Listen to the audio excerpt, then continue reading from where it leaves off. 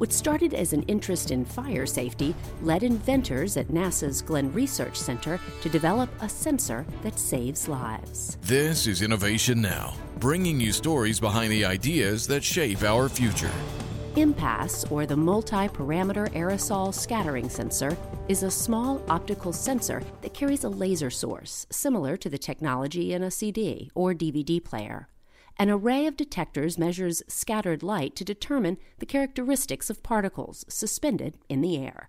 Here's Paul Greenberg, one of NASA's inventors. We've managed to make the package much smaller, more durable, lighter weight, lower in power consumption. Our technology is unique in one key area, which we've just patented, concerns the accuracy with which we can measure these particle properties, and we can do that much more accurately than any comparable device.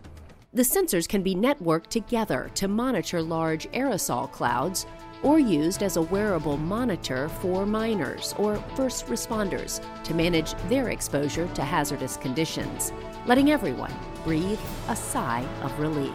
For Innovation Now, I'm Jennifer Pulley. Innovation Now is produced by the National Institute of Aerospace through collaboration with NASA.